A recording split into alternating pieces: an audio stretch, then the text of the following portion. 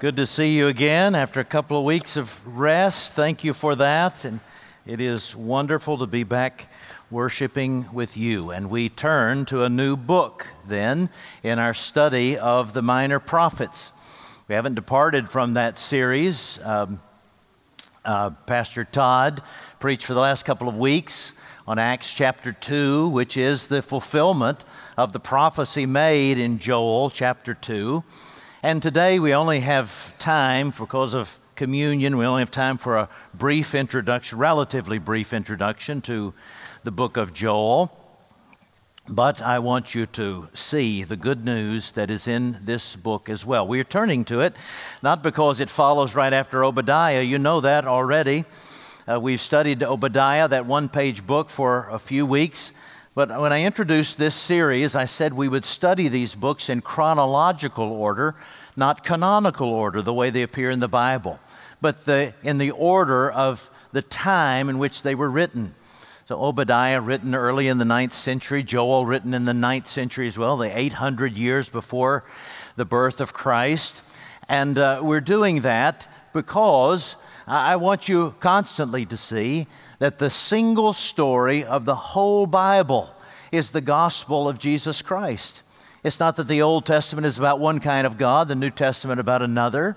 It's not that one is just preparing for the person of Jesus, but for the work. It is explanation throughout the whole of the Bible, the explanation of how God saves us, and that is by the sacrifice of His Son, that He gave us because He loved us. Now, when we start reading Joel, you're going to say, what in the world? I thought you were talking about a God of love. This is really disturbing, these insects that are eating everything in sight. This doesn't sound like a God of love. But remember, we started a series of the Minor Prophets saying that God is crazy in His love for us. That when He sees us wandering from the path, when we are living in a way that's not honoring to Him and dehumanizing to ourselves, God becomes crazed with love. The surprise of this book that was revealed by Todd when he preached on Acts chapter 2, the surprise of this book is that the curse that we are due is actually one that He brought on His Son. That's how crazy His love is, that He would sacrifice His Son to draw us back to Himself.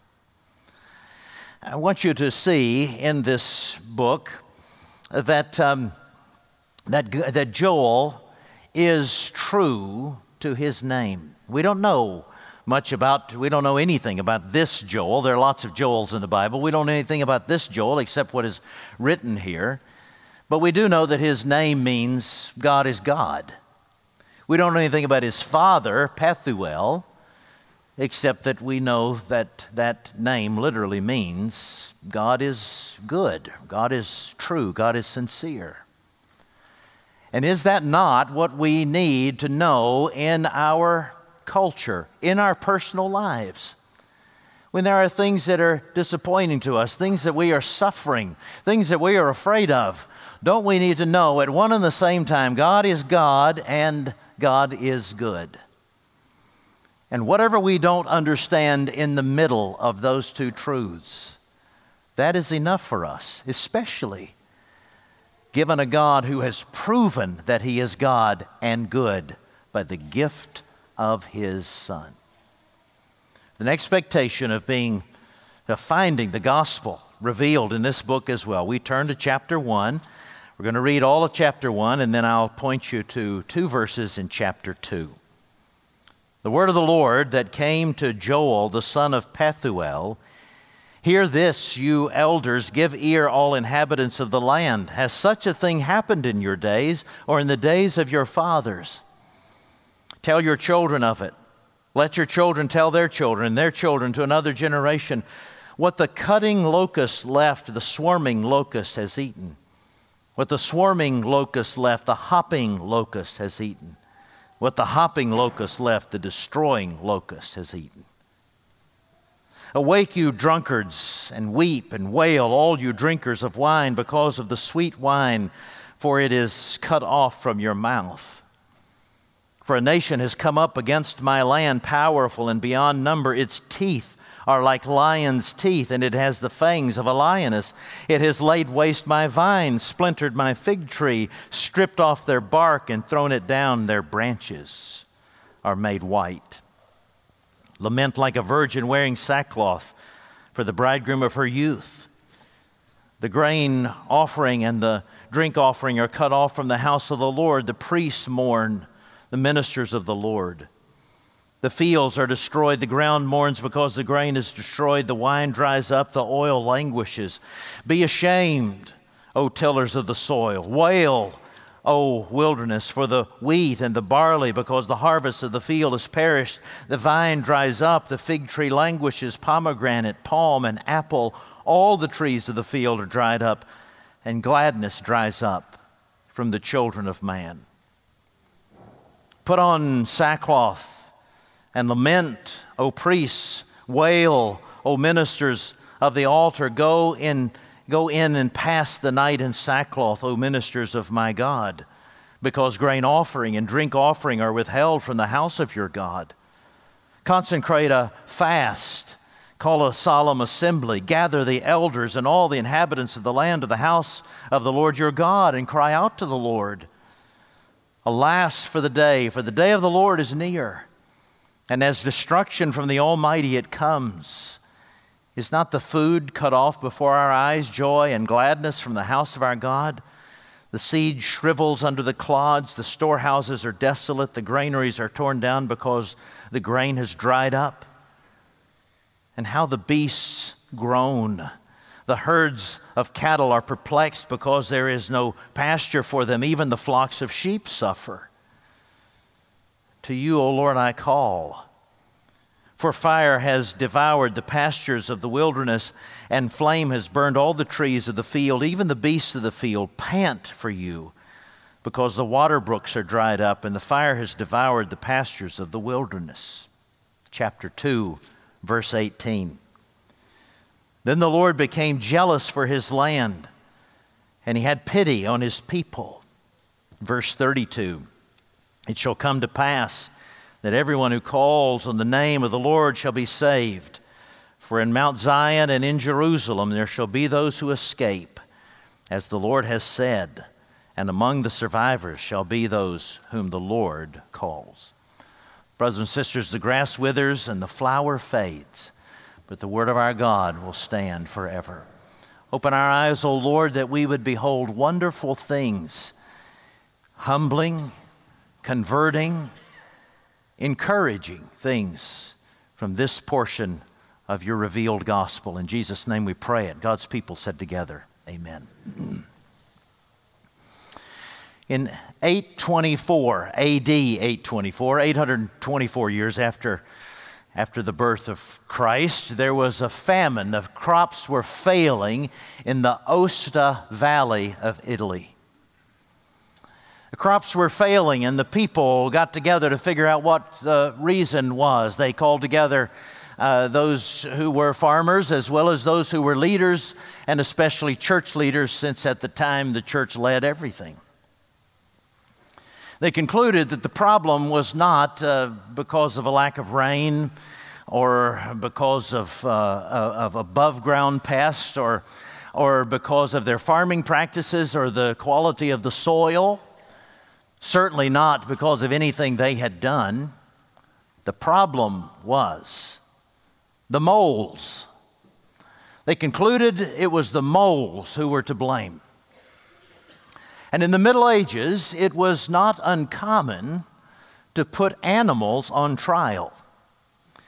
I found a doctoral dissertation once. This is the kind of goofy things pastors do. A doctoral dissertation about trials of animals. They were trials in the Middle Ages of mules and horses and cows and so forth.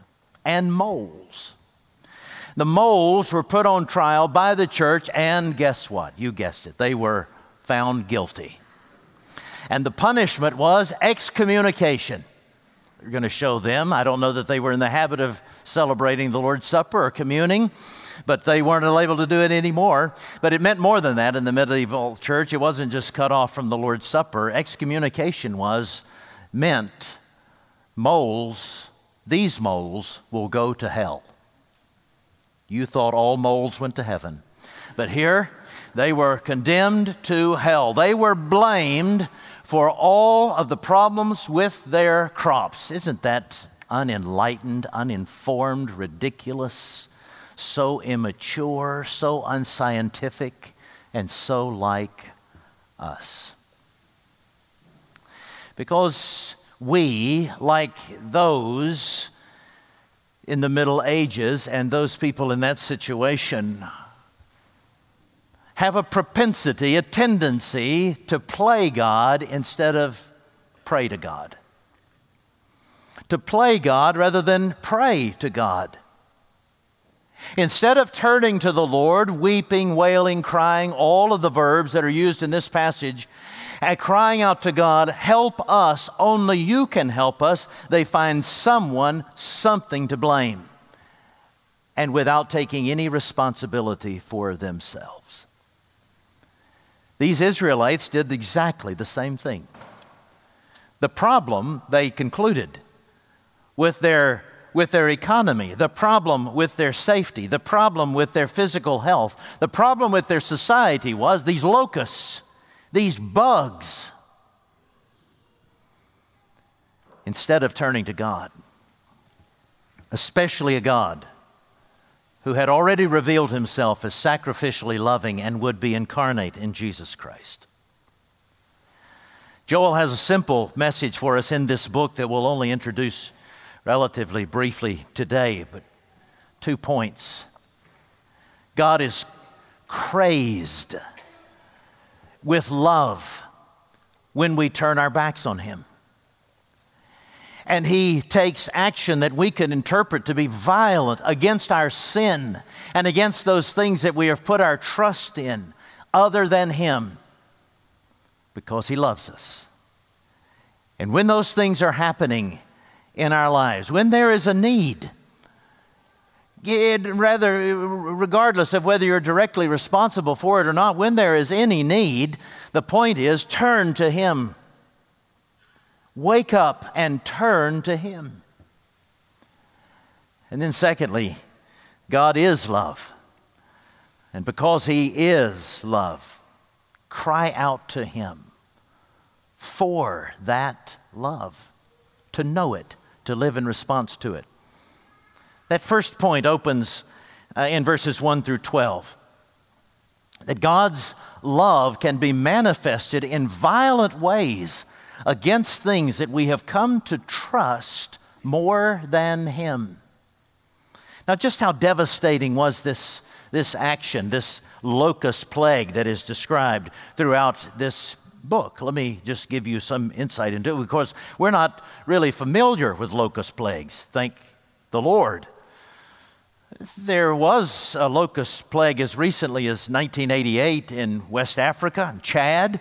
When there was civil war there, they weren't able to spray insecticides, and because they were not, the locusts multiplied, and they threatened to sweep not just through Chad, but through West Africa and even leap into Europe.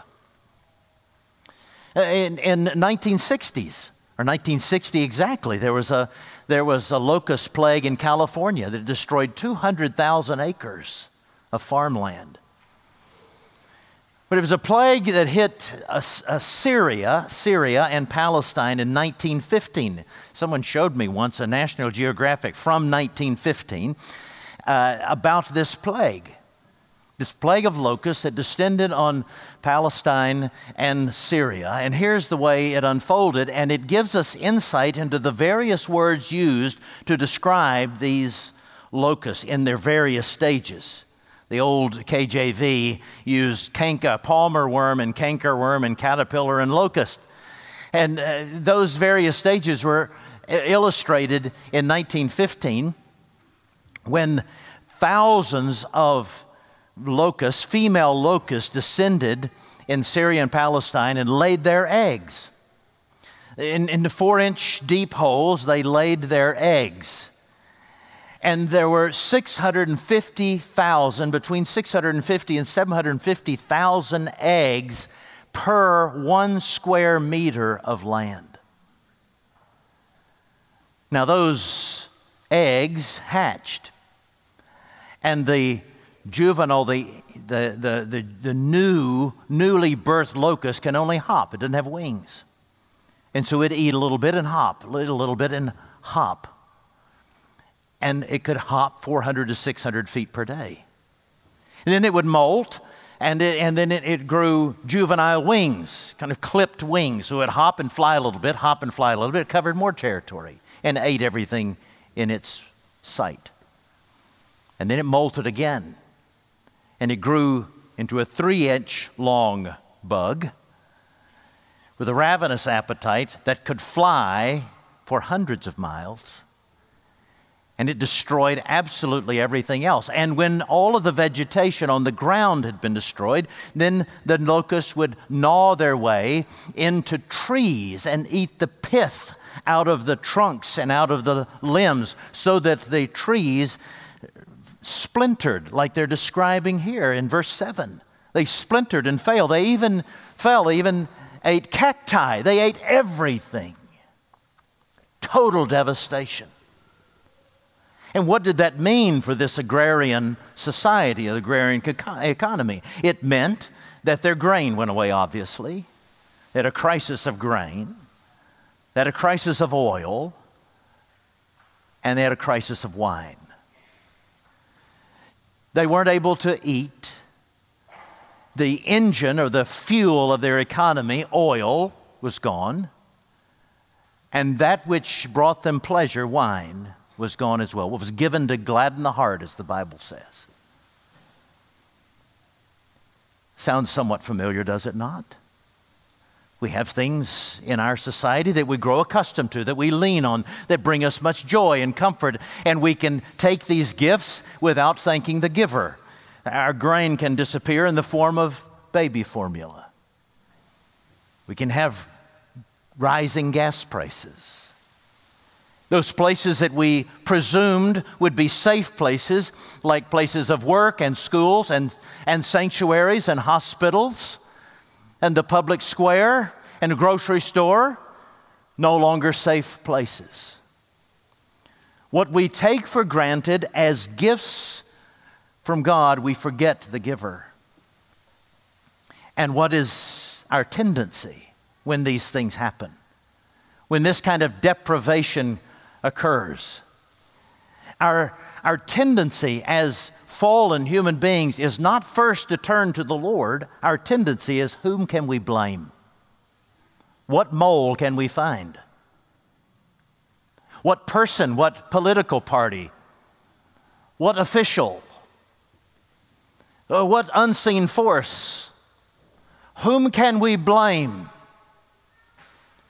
Rather than the simple first step that is repeated 13 times in these first 12 verses, variously said ways of turning to the Lord. That's repentance. We spent the last several years arguing about repentance as a culture. Denying repentance, denying that we need repentance. That's who we are. Repentance is simply turning to the Lord. And even if the situation is not directly due to your sin, and not every suffering is, we at least acknowledge that every deprivation, every bit of suffering is the result of the fall. And we are sinful participants in the fall, and we are helpless without Him. We are trying to lift those backpacks that we cannot bear. Not just our individual sin, but the brokenness of this world. And the first thing to do is to turn back to the Lord. Why does He bring this devastation? Our text tells us for various reasons. The first thing it tells us that with which He shocks the people of Israel is that it's the Lord who brought it. The Lord has allowed this to happen. The people's hearts are more important to Him than their physical comfort. So allowing a locust to destroy everything that they've come to rest in, rather than worship Him, is not beyond the doing of a loving Lord. He brings devastation when we, and these various reasons, he brings devastation when we have come to the point where we take his gifts and refuse to thank him for them. You know, one of the most fundamental marks of original sin, or the depravity of human beings, the Bible says in Romans 1, is thanklessness, ingratitude. The way to cure doubt, by the way, the Bible teaches in James 1, the way to cure doubt is not making yourself believe more. The way to cure doubt is to start giving thanks, to be grateful. You may not find it possible to give thanks for the very particular heartache that you're going through right now, but there are many other things, many other reasons for which to give the Lord thanks. These people had become accustomed to receiving his oil and grain and wine and these material and comforts, but not giving him thanks. And God sent this devastation to turn them back. Now, it's not because he's a petty God that says, if you're not going to thank me, I'm going to punish you. But because, as he explains in this text, when we become ungrateful, when we take the material and sensual things that God has given to us, that he calls good gifts, when we take them and we just want more of them, and we never give him thanks and never serve him with them, never share them, we become less than human. We dehumanize ourselves. We not only fail our calling. These ministers were failing their calling because they were chasing the money. These farmers were missing their calling because they were forcing the land to do what it was not created to do. They were just providing for the indulgence of the people. And the result was the creation itself cried out in pain. Everyone was in pain. Everyone was acting now like an animal. Just feed me. And God said, I made you for so much more. I made you for so much more than someone who's just looking for the next thrill, the next acquisition, the next achievement. I made you in my image to be a king, a queen, to rule with me in my kingdom, to participate in the forward movement of my kingdom. I made you for so much more. God loves us too much to leave us to those indulgences that reduce us to orphans and animals. So what do? Besides repenting, when we turn back to the Lord, what do we say? Well, that word there are various synonyms throughout the text that all mean the same thing: cry. Cry out to the Lord. Cry out to the Lord for his love. Cry out to the Lord for his mercy. That's what we cry out for. Why? Because that's who he is. It's not that we cry out and that, once we have debased ourselves enough, when we have spoken badly about ourselves enough, once we have changed enough of our behavior, God will finally accept us. No matter how far you have wandered from the Lord, no matter how hard you have turned your back against him, the road back into fellowship with the Lord is always shorter than the road away from him. It's instant. It takes us a long time if we've been Christians wandering away from the Lord. It's instant to get restored to him. You turn back. Let me explain that a little bit more. The phenomenon that I see explained in this book and throughout Scripture, this growth in the gospel-centered life. That's why I turned you to chapter 2, verses 18 and 32. I wanted you to see those two things. That the Lord loves you, and he calls you to cry out to him, that you might experience it. Now here's how a theologian named Soren Kierkegaard described the maturity of a Christian, or what we would call a Christian who is living a gospel-centered life. There's plenty with Soren Kierkegaard, the Danish theologian, that we would disagree with. And he was doing the best he could in a secular culture. But something amazingly happened to Kierkegaard. His first love, a woman he thought he was going to marry, that love was taken away from him. He never recovered from it. He was called the depressed Dane, surely behind his back, the depressed Dane for the rest of his career. But it made a tremendous change in his theology, away from the cold academic theology in which he had been trained, into a warmer, more affectionate relationship with the Lord. He described the maturation process of a Christian like this. He described it with 3 words and 3 stages. He said there's orthopraxy and orthodoxy and orthopathy. Ortho is right practice or praxis, right doing, and right believing, orthodoxy, and right loving, orthopathy.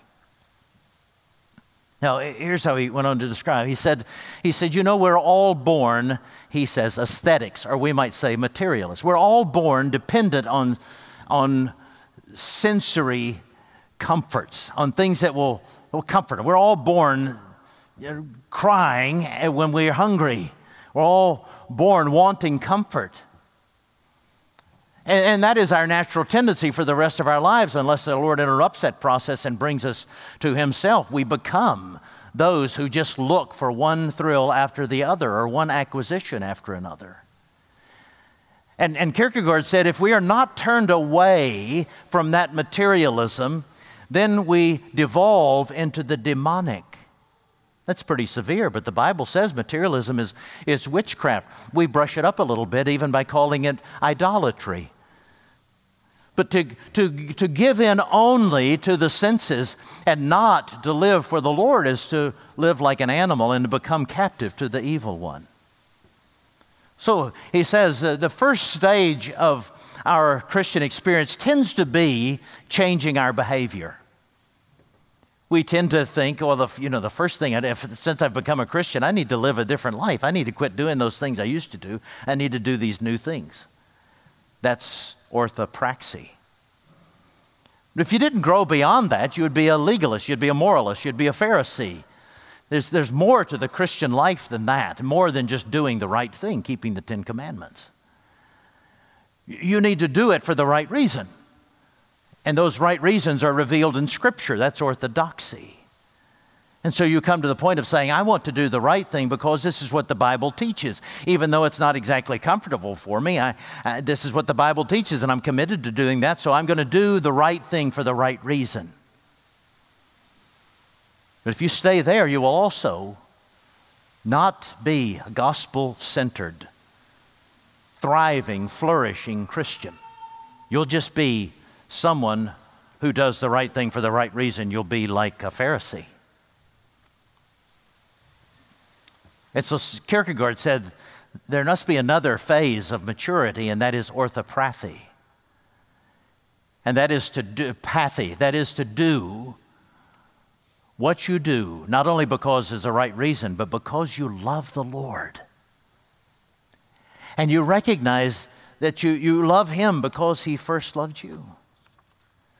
Did you catch that in this beautiful old poem set to music by Jane Marshall many years ago? This anthem that we sang this morning, not the least of the reasons for it is because it's Samuel's favorite, and I love it as well. But look back at that anthem. My God, why do I love Thee? Not because I hope to get heaven, not because I hope to escape hell, but I love Thee because Thou didst me upon the cross embrace.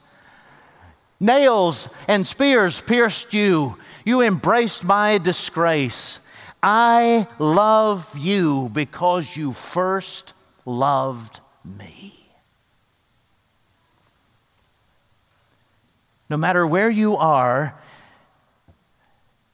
in your life, even if you're not a Christian, you must understand today that no matter what our questions might be about suffering, why does God allow suffering? Why did He allow this to happen in my life? Why did He allow this to happen in the world? Why did He take this loved one away from me? Why did He allow this child to die? Why so many people killed in the shootings? No matter which of those questions we cannot answer, to every one of them we have to admit that God has put Himself through worse. That Jesus, who could have turned all people into gold, chose to live as a poor man. Though He could have built mansions in heaven, chose to live without a place upon which to lay His head. A man who created everyone became rejected of men. One who given life to the creation, allowed Himself to be persecuted and tortured and killed. A God who created all of us and His Son did nothing wrong, turned His own Son over to hell to be killed. No matter what else we cannot understand about the suffering in this world and why it should happen to us or to otherwise innocent people, we must admit that God has experienced all and worse. And it's that one who says, I deprived myself. I paid the ultimate cost, not just of death, but of separation from my Son, separation from my Father. I paid that price that you might not have to be separated from me forever, and that I could someday set this creation free from all of this suffering. I love you that much. So come to me. Cry out to me. Yes, if you need to confess your sins, repent of your sins, but cry out to me to know my love, which restores and heals.